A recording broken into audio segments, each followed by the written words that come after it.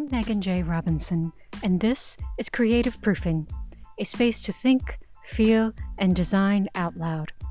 Every week I explore the intersection of creativity, spirituality, and productivity, and what that looks like for each of us. In each episode of Creative Proofing, I'll dig into various questions, ideas, and topics by sharing what other thinkers, feelers, and doers have said, followed by my take, and then what it do for us going forward. Stick around to find out more. Welcome to yourself.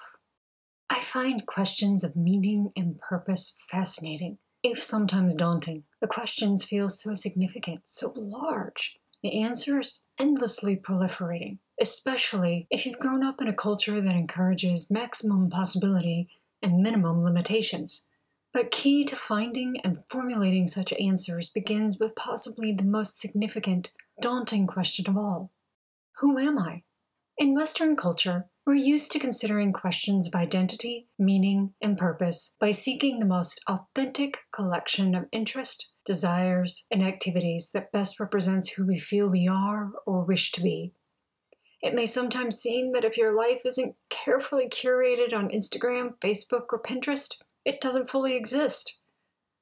Or you may think that it's the people and possessions that surround you that give your life weight and visibility, or even that it's the activities you engage and the results you produce that validate who you are, that say you do, in fact, exist. Writer Henri Nouwen once suggested that there exist 3 possible lies we can believe about ourselves: that we are what we have, we are what we do, and we are what other people say or think about us. At their core, these lies make us question our identity and our dignity, that we have presence and value. Wrapped up with these lies comes another, that because we possess, do, or believe these things, we know ourselves well enough to understand why we think, feel, and act as we do. What the Enneagram asks us to do is to question those lies and assumptions, what's called the false self, and in that questioning, uncover and live out of our true self. One helpful place to start doing so is by engaging the 3 centers of intelligence we've covered over the last few weeks: our heart or feeling center, our head or thinking center, and our instinctive or doing center.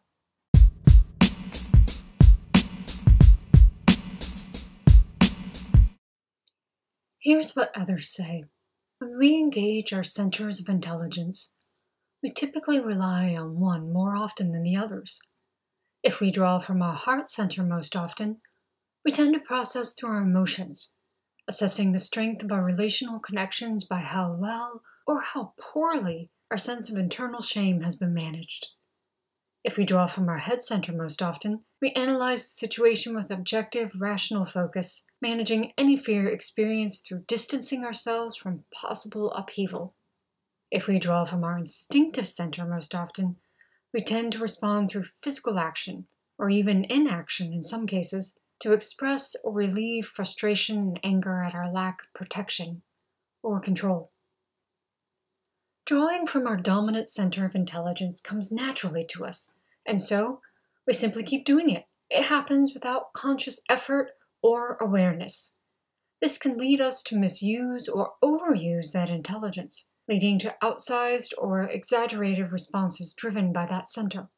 Additionally, in relying on one center so heavily, we risk ignoring or discounting information or awareness that comes through our other centers, essentially handicapping our ability to experience and interact with our world more fully.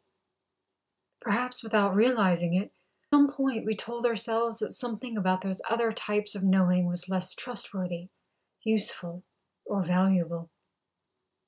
Such a disconnect within ourselves can also close us off to other perspectives and options available through others, whose unique identities and abilities contribute to our own flourishing as well.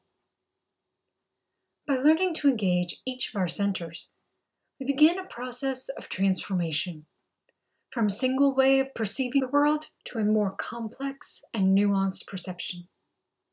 This can sometimes feel like going from black and white to color TV. Too much! But Moser notes that new evidence from neuroscience suggests that we have the ability to change our brain in what is known as neuroplasticity. This insight should encourage us to hope that by becoming more aware of how we think, feel, and act over time, we can also reshape our brain, how our brain develops over time. Meaning that sometimes you really can teach an old dog new tricks. Moser goes on to remind us that our thoughts, feelings, and actions are powerful tools of discernment.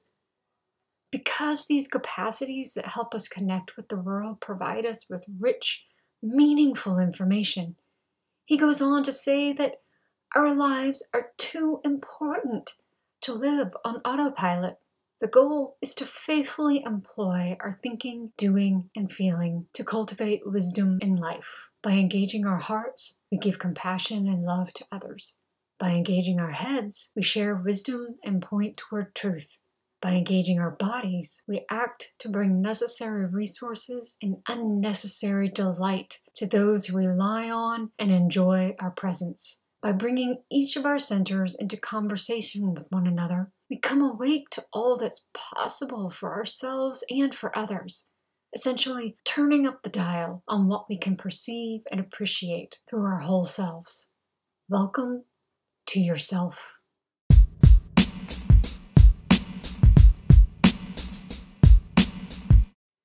Here's what I say.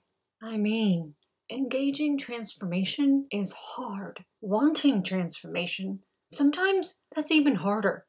We all want things about ourselves and our lives to be different. But what exactly? I remember taking an Enneagram assessment, and while going through the results, feeling as though a small bomb had gone off inside my head when I saw the graph showing the eensy-weensy, itty-bitty mark that measured my action center, especially when compared with my feeling center. Imagine the difference between the Stay Puft Marshmallow Man covering New York versus the proton pack that captured him. Yeah. My moment of clarity came in seeing the results in black and white. I couldn't fully pursue the transformation I wanted in my life until I learned how to engage my action center. I had no end of ideas, visions, and plans, of which pursuing any one of them would have gotten me a very different life.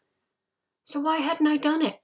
Learning to answer that question and discovering how to move from feeling to thinking to acting and back again has sparked a process of ongoing transformation that actually has led me to this moment right here, recording this episode for you. But more than that, my own transformative journey has helped me to realize that I don't have to rely on feeling inspired, nor do I have to wait until I've collected and analyzed every possible piece of data before making a move.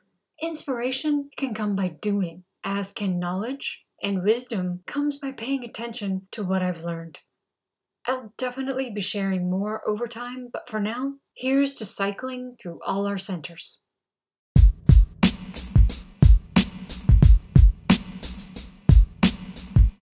So what's it all mean? If you felt frustrated by a lack of movement or change in your life, it's a lot to consider making a change. Where do you start? What makes a difference? What do you actually want in life? Who do you want to become? These are big questions indeed, and it does actually take our lives to answer them, even more so if we want to answer them well. I suggest starting with these 3 simple questions. What am I doing? What am I feeling? What am I thinking? Grab a pen and some paper or open your favorite electronic note-taking app and start answering these questions whenever you feel overwhelmed by a situation, whenever you have a decision to make, or even just reviewing yourself at the end of each day. But more than just answering these questions, make a commitment to yourself to be honest in doing so. Shining a light on unconscious patterns and habits can get uncomfortable and may bring up past hurts and old stories. Be gentle with yourself. Take as long as you need and trust that your transformation is happening even in the pauses. Let me know how it goes.